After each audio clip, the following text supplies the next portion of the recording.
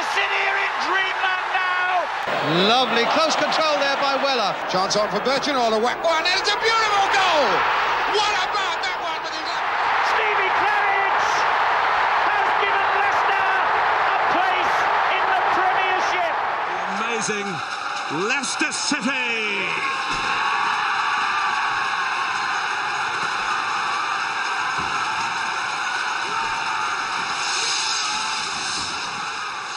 Hello and welcome to the Fox 8 podcast and the second episode of the What If series. The first episode we covered the topic of what if Martin O'Neill didn't leave Leicester in the summer of 2000 to join Celtic. Episode 2 we're going back a little bit further. We're back in the 60s and we're asking the question, Rob, what if Leicester City won the double in 1963? I think this one's going to be really interesting because the previous one, as you say, both of us were alive and for the most part relatively aware of what was happening within football during the Martin O'Neill era. Whereas this is a time of Leicester's history that we will have read about, that we'll have heard about, but not had any first-hand experience of. So this is going to be a sort of a mix, really, of a history lesson in terms of what actually happened, but then also an interesting twist on it, if you will, as to what if certain things didn't happen as they did back in the 60s. I'm looking forward to it. Yeah, so am I. Looking forward to this one. It's a bit of a trip into the unknown, as you said. But I've been doing plenty of research, plenty of time on my hands, as a lot of people have at the moment. And so, again, we're going back to the 60s. Leicester City, the Ice Kings, known as the Ice Kings because it was a very, very cold winter in 1963 into 1964. And first of all, let's just set the scene completely. So it's 1963. Former City captain Matt Gillis is in charge of Leicester for the third season, and Leicester, they've been a top-flight club since winning Division 2 back in 1956-57, and they've been successful. They finished 6th in 1960-61, also losing the FA Cup final the same season. They lost 2-0 to double winners Tottenham. Now Leicester have played European football a bit briefly in 61-62. They lost to who else but Atletico Madrid in the Cup Winners' Cup. They qualified because Spurs won the double that season, and Leicester were beaten finalists in the FA Cup, so they qualified for the what was Cup Winners' Cup, a competition which I still think actually should be in existence now, but never mind. They finished 14th in Division 1 that season. Now, the manager, Matt Gillis, was an exceptional talent spotter, and he would be away from the club for weeks on end at times, scouting players, and Leicester have a good young side. Many players plucked from lower or non-league sides for little or no money at all by Gillis. Two important signings, though, were made in the spring of 1962, and they were David Gibson and Mike Stringfellow, both arriving for £25,000 each, and this added another dimension to the team. Pace out wide, and Leicester's playing style turned into a system that's actually quite familiar to City fans. They closed down players quickly and they counter-attacked quickly using the flanks, and the team at the time were highly coveted and featured very famous players such as Banks in goal, Ian King, Richie Norman, John Sjoberg came into the side at the back with Frank McClintock and Colin Appleton, Howard Riley and Mike Stringfellow both out wide, Graham Cross, David Gibson, Ken Key within the centre, and the squad also had the likes of Albert Cheeseborough, Len Chalmers and also Jimmy Walsh involved. But importantly, Rob, no major signings were made before the start of the 62-63 season, which we'll come back to in a second. But City had players that were in demand. In that season, Gordon Banks attracted a lot of interest from the likes of Newcastle and especially Arsenal. Now, Arsenal manager at the time was Billy Wright, who was reported to the FA for an illegal approach, actually, for Gordon Banks. Albert Cheeseborough attracted plenty of attention from a number of clubs, including Preston, Frank McClintock from Wolves, Howard Riley from Blackpool. But the 62-63 season is underway, Rob, and City are flying in the division. They're riding high in Division 1 as we get to Boxing Day. Yeah, it was a good first half of the season, actually. I'm just looking back at some of the results, and most of it was green for a win or yellow for a draw. And you've got some, I guess, in that list of players that you've just reeled off there in terms of the key players, you know, David Gibson and Mike Stringfellow, just to pick out a few, and obviously Gordon Banks, are still talked about today as some of, if not the greatest players that have ever put on a Leicester shirt. And we're looking back, you know, sort of almost 60 years there. And a lot of goals scored mainly by Stringfellow and Keyworth. Banging in the goals, beating some teams like Nottingham Forest. Sheffield Wednesday were a good side back then as well. Beat them 3-0 away from home in the fourth game of the season. And yeah, riding high. By Boxing Day, they were third in the league. So Boxing Day, and Colin Appleton, importantly, takes over as captain from Jimmy Walsh. On Boxing Day itself, City thrashed Leyton Orient 5-1 at Filbert Street to go third in the division. And Boxing Day is also start of the big freeze. Now, temperatures, they drop to -16 in parts, and the freeze, it lasts for 3 months. And Leicester's groundsman at the time was Bill Taylor. Now, he had relayed the Filbert Street surface in the summer of 1962, and he had mixed the topsoil with fertiliser and weed killer. And what this produced was a chemical reaction which helped against the frost. It didn't do an awful lot for the pitch, but it helped against the frost.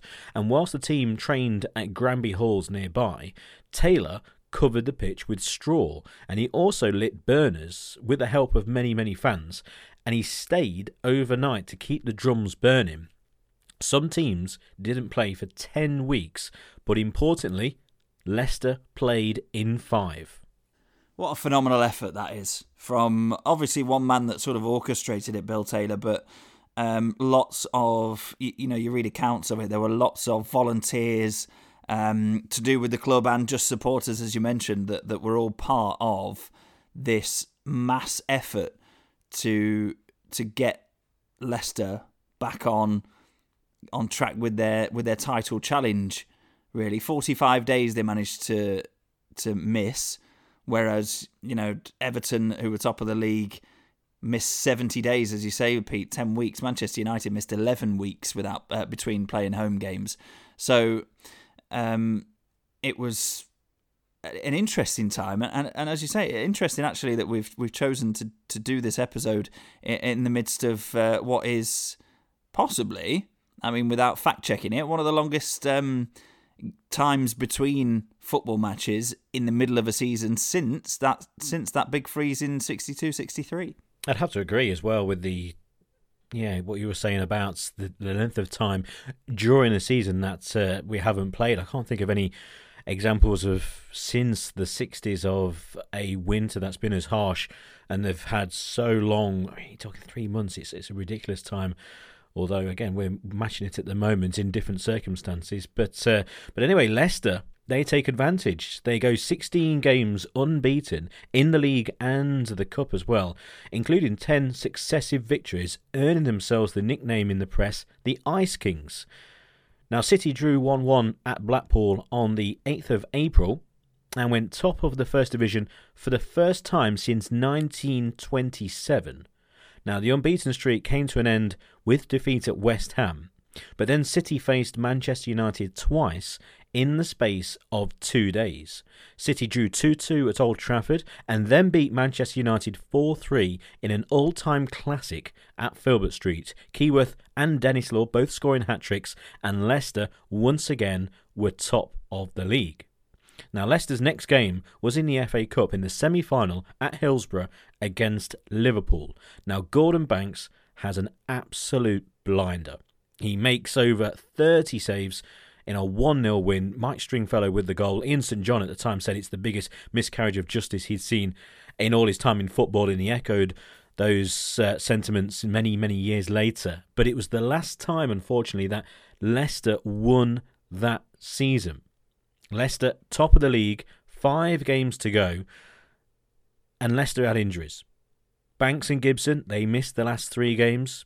King and Keyworth missed 2 of the last 4, and Appleton and Stringfellow, who are clearly not fit at the time, they missed the last game of the season. Leicester's small squad, remember, wasn't bolstered in the summer, and they made a number of late pre-deadline bids for the likes of Kevin Hector, who played for Bradford at the time, and importantly Bobby Roberts from Motherwell, who they failed in a bid for Bobby. He then joined in the summer of 63 and went on to make over 230 league appearances for Leicester. Leicester took only 1 point from the final 5 games, losing the last 4 to finish in 4th. Everton are crowned champions. But Leicester, they're in the FA Cup final, and they're taking on Manchester United in that cup final. United, they finished 19th in the division, just avoiding relegation. Manchester City that is, were relegated. But Leicester were overwhelming favourites going into the game. Most pundits, virtually all of them, all the newspapers, tipping up City, and in a style of a comfortable win as well. United had very good players, but were not the team like Leicester. They weren't gelled together the way that Leicester were. United did have the likes of Dennis Law and Bobby Charlton, and they had those 2 games in 2 days against Leicester, which Leicester drew 2-2 and won 4-3. But ironically, it was the Ice Kings that froze on the day. And City let United play. They didn't close down, and quite frankly, they were absolutely dreadful. Gordon Banks made an error for one of the goals, and United, they ran out comfortable 3-1 winners on the day. But you, Rob, have been in conversation with Howard Riley a few years ago, and he discussed how Leicester played and his thoughts on not only the 63 FA Cup final, but also 2 years prior against Tottenham.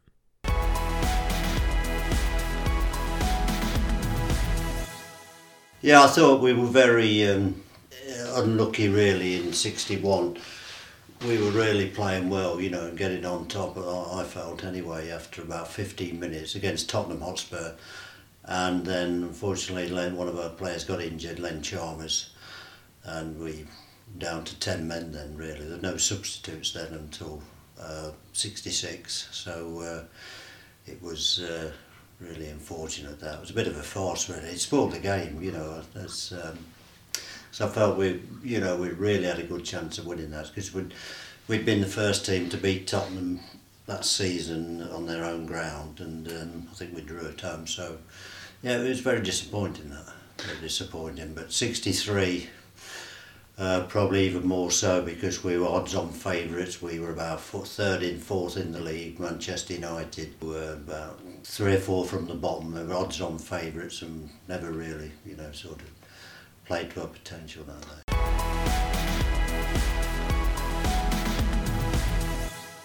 Yeah, interesting then, the 2 contrasting tales really for the 2 FA Cup finals.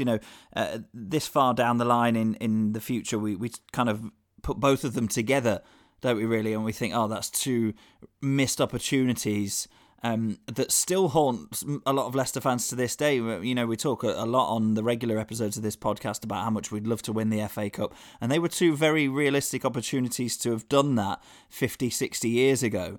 The 61 final sort of tarnished a little bit by injury. I still find it absolutely bemusing that football in its modern sense had been around for best part of 100 years then, and they still hadn't had the thought to add substitutes to a game.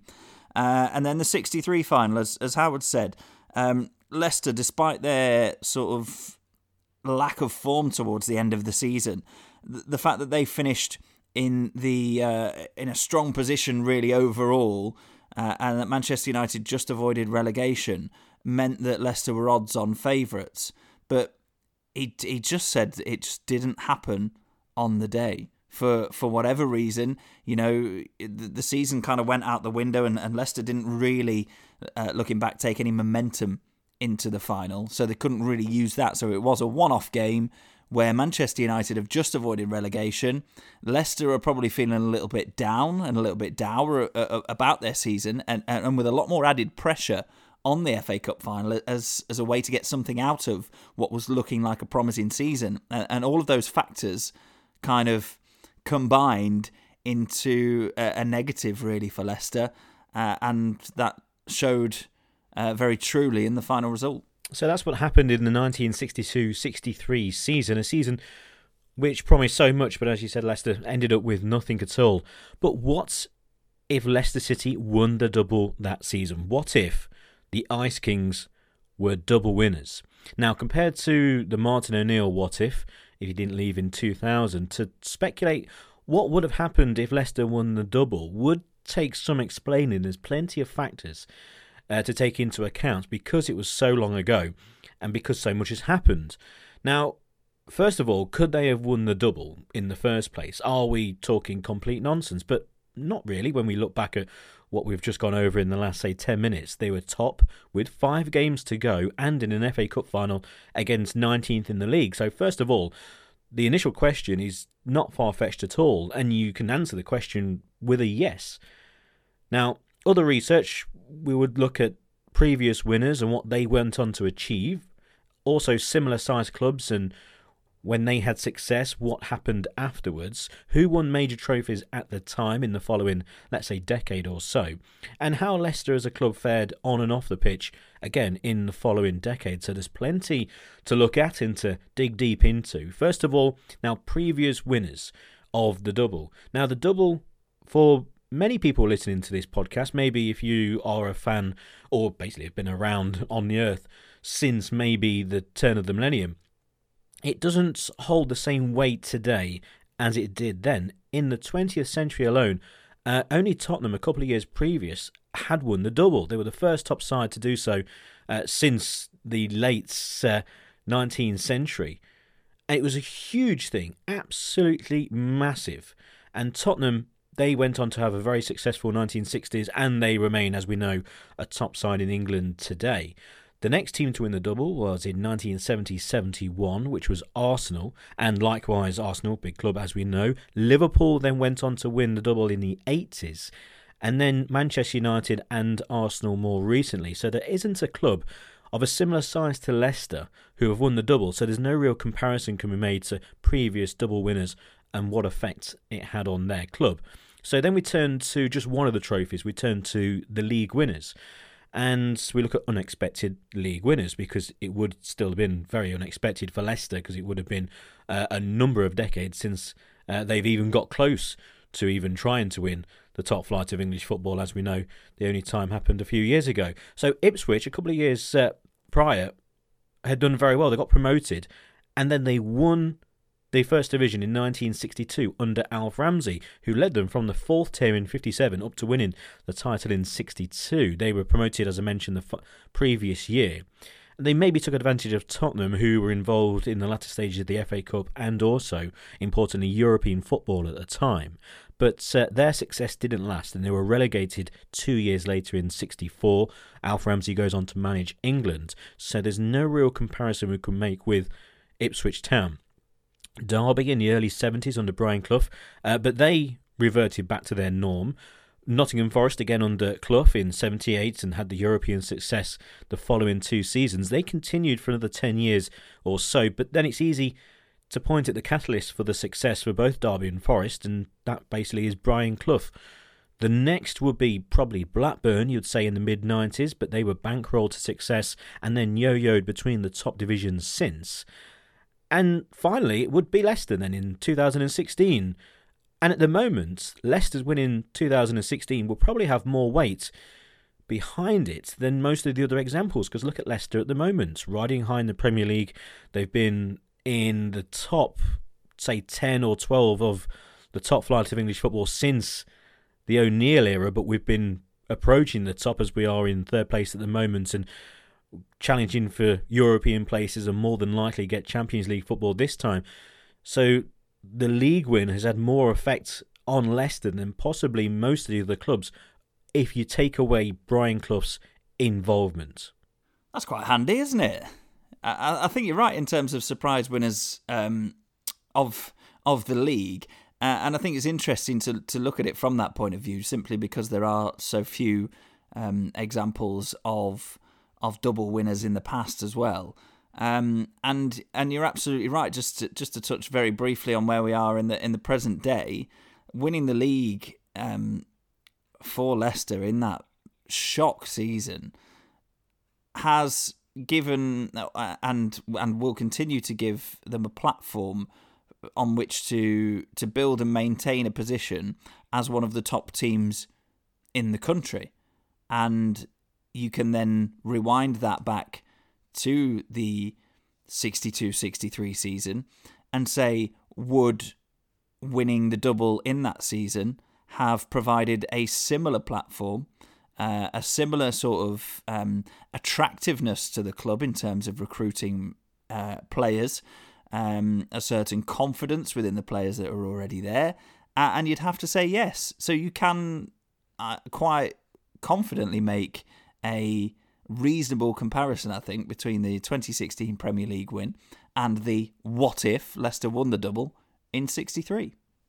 So we now turn our attention back to Leicester and what they had at the time in the 1960s, and also what they went on to achieve in the 1960s and their position in English football. Now, the 1960s were dominated by familiar names. Apart from Ipswich, Division 1 was won by Everton in 63. Liverpool and Manchester United both won the top flight twice. Manchester City and Leeds were also champions.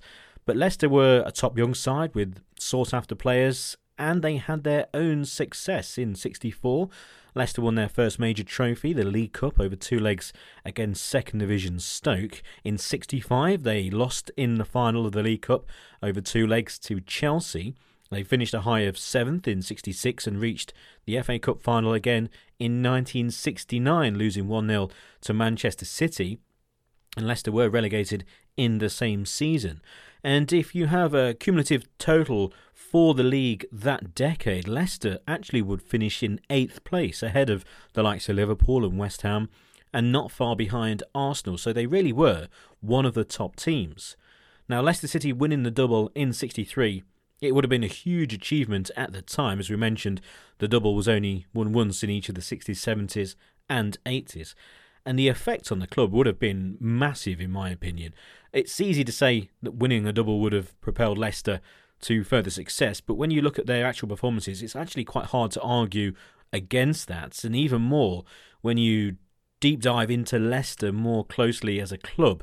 At the time, Leicester had pay parity, so the whole first team squad were paid equally out of a pool, and this annoyed some members of the squad the following season, including Gordon Banks and Frank McClintock. In fact, by the start of the 64-65 season, several players had contract disputes, and 6 players actually had failed to agree before the first game.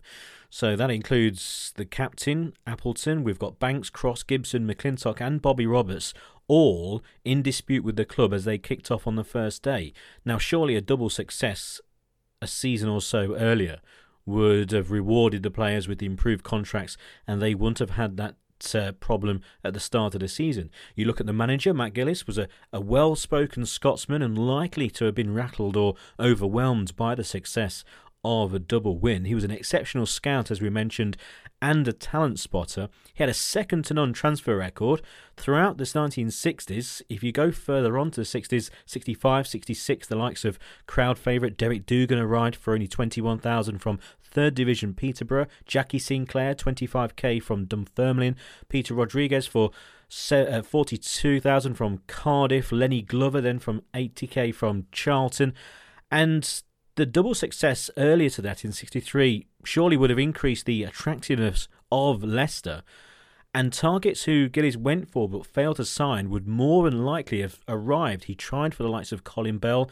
from Manchester City, Martin Chivers at Southampton, Peter Knowles from Wolves, and striker Barry Bridges, who was at Chelsea at the time, just to name a few. So a win for Leicester in 63, double success, an increase in turnover. Yes, Gillies went and formed a tremendous side out of basement signings from lower league opposition and non-league opposition to form a side that would win the double. But then he still shopped around at lower echelon of English football, and when he tried for those top signings, it didn't quite work out. And I would have imagined that a double winning success would have changed that. Don't you agree, Rob? Yeah, I think so, and I think it's important for those people that maybe, well, including us, that were nowhere near even being in existence in the 60s, to keep linking it to today, because although the football and the formations and the style and the money is all a little bit different, there are lots of common themes that we can keep making links with here. And, you know, if Leicester City hadn't won the Premier League in 2016, then we wouldn't be, I don't think, in conversations now, regardless of how true they are or not, topically, with even being linked with a name like somebody like Philippe Coutinho, and signing one of the most coveted young midfielders in European football like Yuri Tielemans. Those kind of things wouldn't have happened today. So you're absolutely right. That's the reason that they didn't happen back in the early to mid-60s, because Leicester had come close to that success, but they hadn't really got it. So, you know, they would have been talked about as the sort of nearly men, really, wouldn't they? They would have been, around the time, you would imagine they would have been thought of as well, maybe as a bit of a side that bottles big games or big situations, considering there were 5 First Division games away from winning the title and 1 final away from winning the FA Cup for the first time in their history. So, yeah, they would not have been as an attractive proposition for potential players as they would have been had they won the double. But also, when you add to the fact that City had exceptional talents coming through the ranks as well, at top of the list would be Peter Shilton in goal. You got David Nish, Rodney Fern, amongst others. And that would have added dramatically to the squad. And it's not actually that Leicester were paupers at the time. Towards the end of the decade especially, they eventually loosened the purse strings with British records for players. In 1968, they paid £150,000 to Fulham for Alan Clark and £80,000 for Andy Lockhead from Burnley. That was too late for Matt Gillis, who was sacked around that time. But it's not like Leicester were poor by any means. They certainly loosened those purse strings to sign those players. So my conclusion that the double win for Leicester in 63 would have been that extra boost which could easily have turned a good side into a serial winning side. The contract disputes would have been resolved, the squad bolstered with major targets actually signing for the club, something which hardly happened at all, and perennially challenging for domestic honours, and at least another league win in the 60s is not far-fetched at all, especially with no one side an all-conquering team and dominating like we have in the Premier League at the moment with Liverpool and Manchester City. You've got Banksy in goal, added boost of his World Cup win, and more than likely he would have stayed. Leicester would probably have had European success as well, something that many supporters maybe would kind of bypass when looking back towards the 60s and 70s. And first of all, when the question is asked what would have happened to Leicester if we won the double, people might just bypass Europe because, again, it's not been a huge part of Leicester City's history. We know Manchester United were the first English club to win the European Cup in 1968 when they beat Benfica at Wembley 4-1. But before that, Liverpool and United had reached semi-finals of the European Cup. Other European trophies were included. You've got the Cup Winners' Cup, which Leicester entered in the 62 season. The Fairs Cup and the UEFA Cup, though, is a huge example of something that Leicester maybe could have been involved with because English sides dominated that competition. They competed in the final between 1967 and 1974, winning 6 years on the bounce, English teams. The other 2 seasons, they got to the final and lost in 1967 and 74. And you include teams like Newcastle won that. Also Leeds United, they won. Wolves even got to the final. So it's very difficult to argue against Leicester, saying that they wouldn't have gone far in either competition, probably on multiple occasions.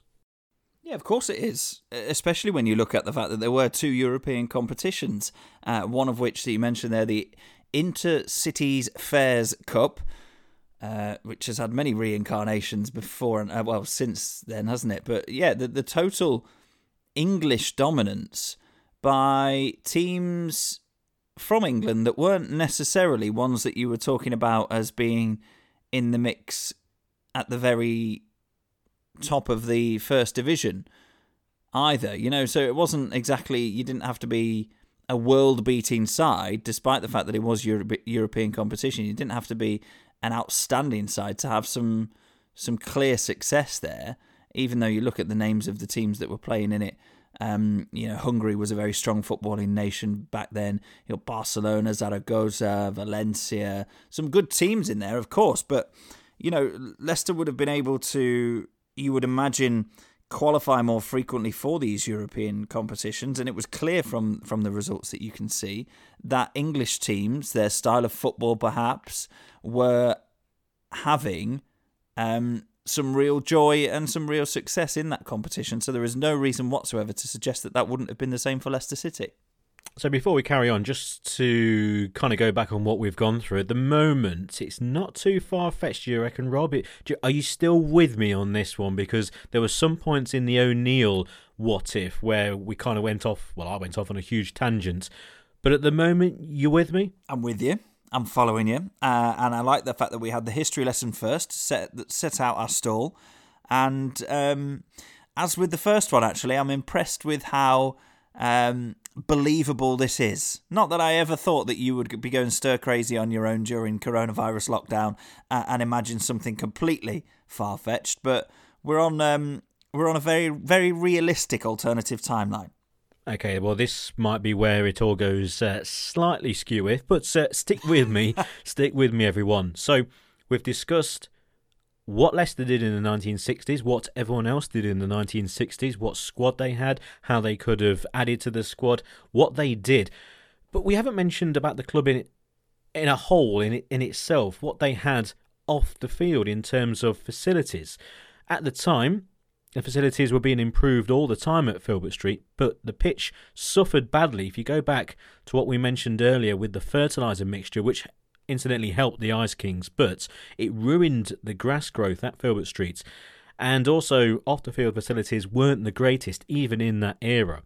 You feel that the club, on the back of a double win in 63 and the success that followed in the 60s and probable European success, the club would have seriously considered a number of options. Plans for a new stadium in Beaumont Leeds, a new 35,000 in fact, all-seater stadium in the mid to late 70s. They were mooted at the time, loosely drawn up, and plans were then given to the board. They were dismissed, and Leicester, of course, continued to play at Filbert Street until the early 2000s. Now, a successful 60s with that double winning success and further domestic trophies and European success could well have pushed the board into making such a huge decision for the club. Also, the fact that Leicester had a large number of top-class youngsters to draw upon in the mid to late 60s coming through and continued in the 70s, the need to sign top players diminished really, and the possibility of selling a few established stars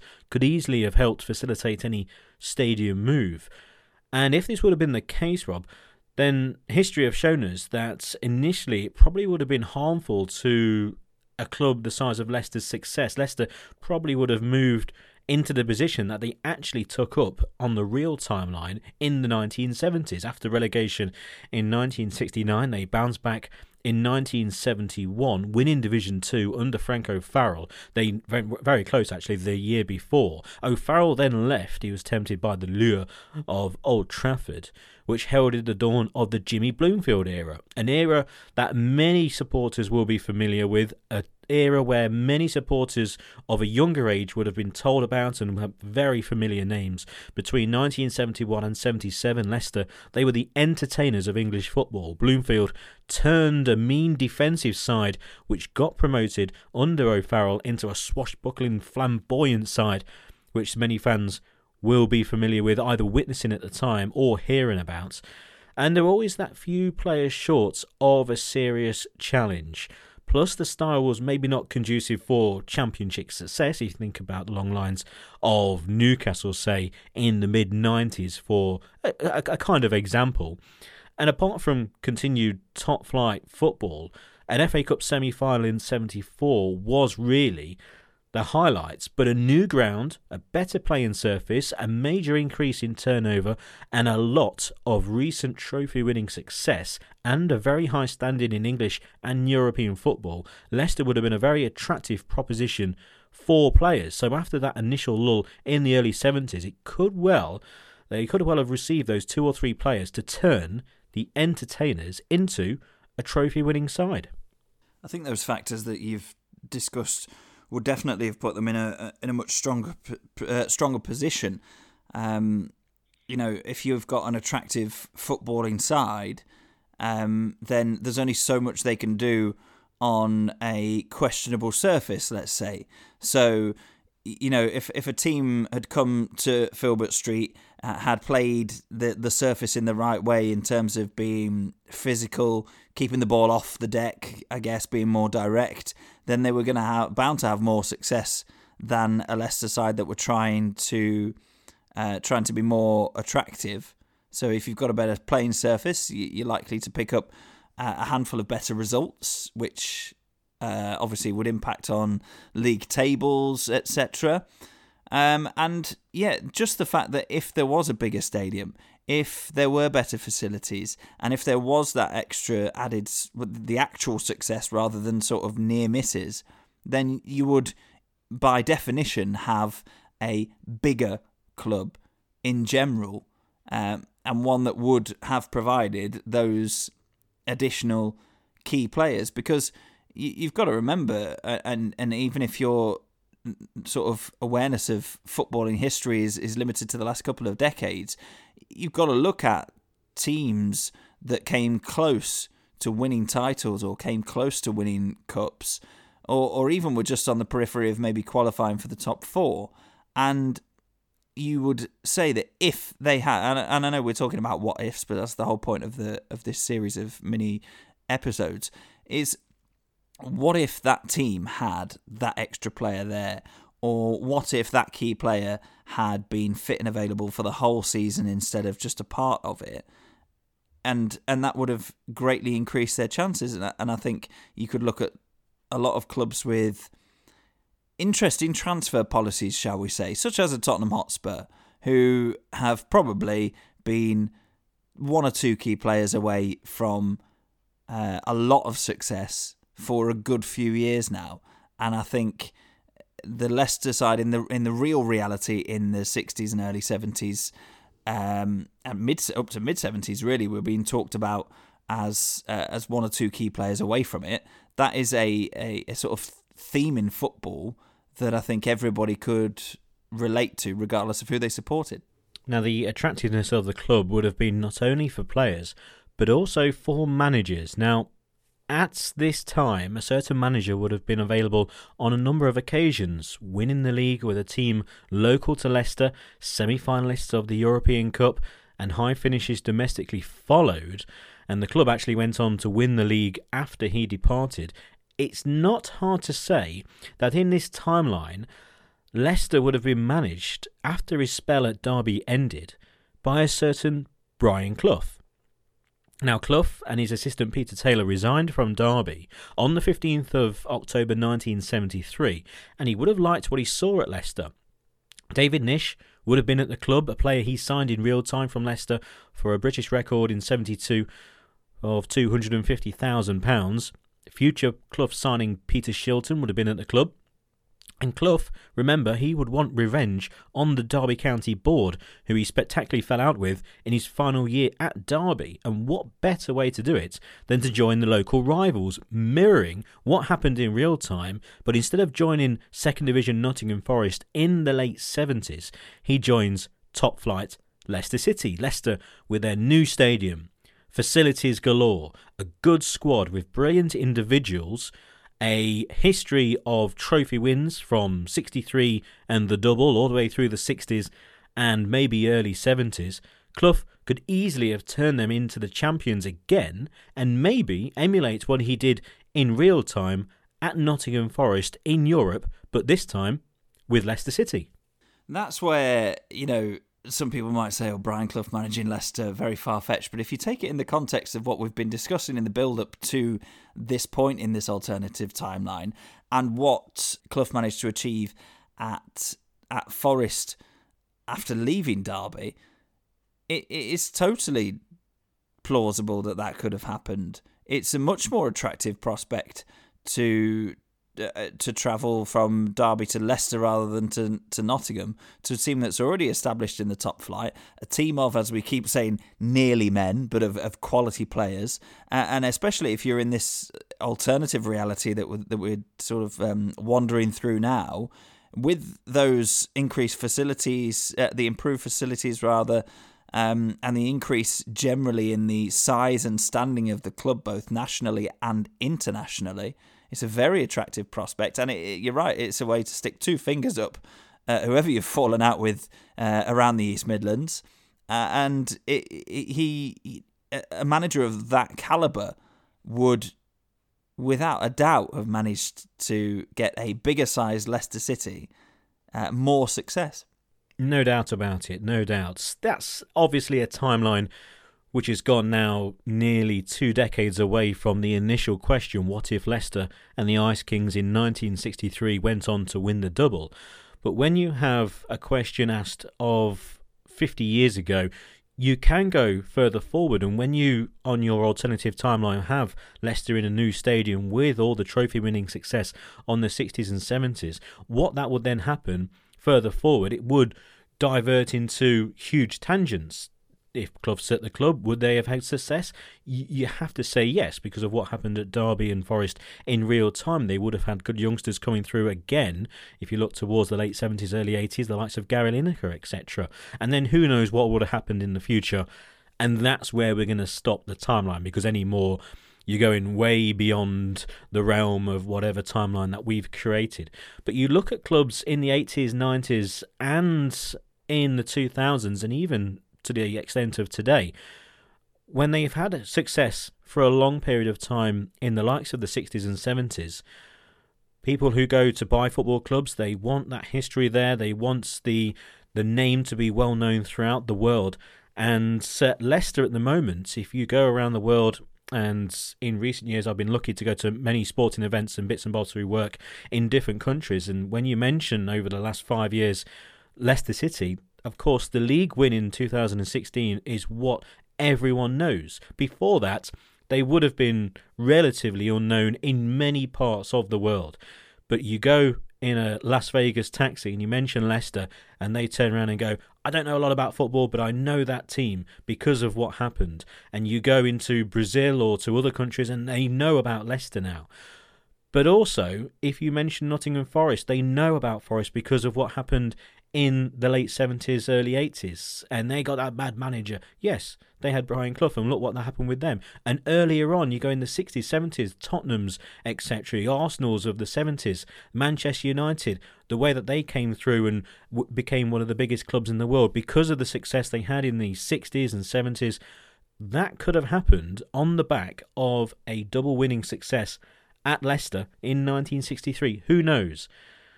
We won't know, but what we do know is that, when we touched on it a few times, we've started in 2016 with the league win, and at the moment, when you look back on some of the teams that have had domestic success, especially by winning the top flights, and it hasn't really worked out for them over a long period of time, unless you count Nottingham Forest in that. Leicester at the moment, they're doing the best of those teams who have won that league, and fingers crossed it continues.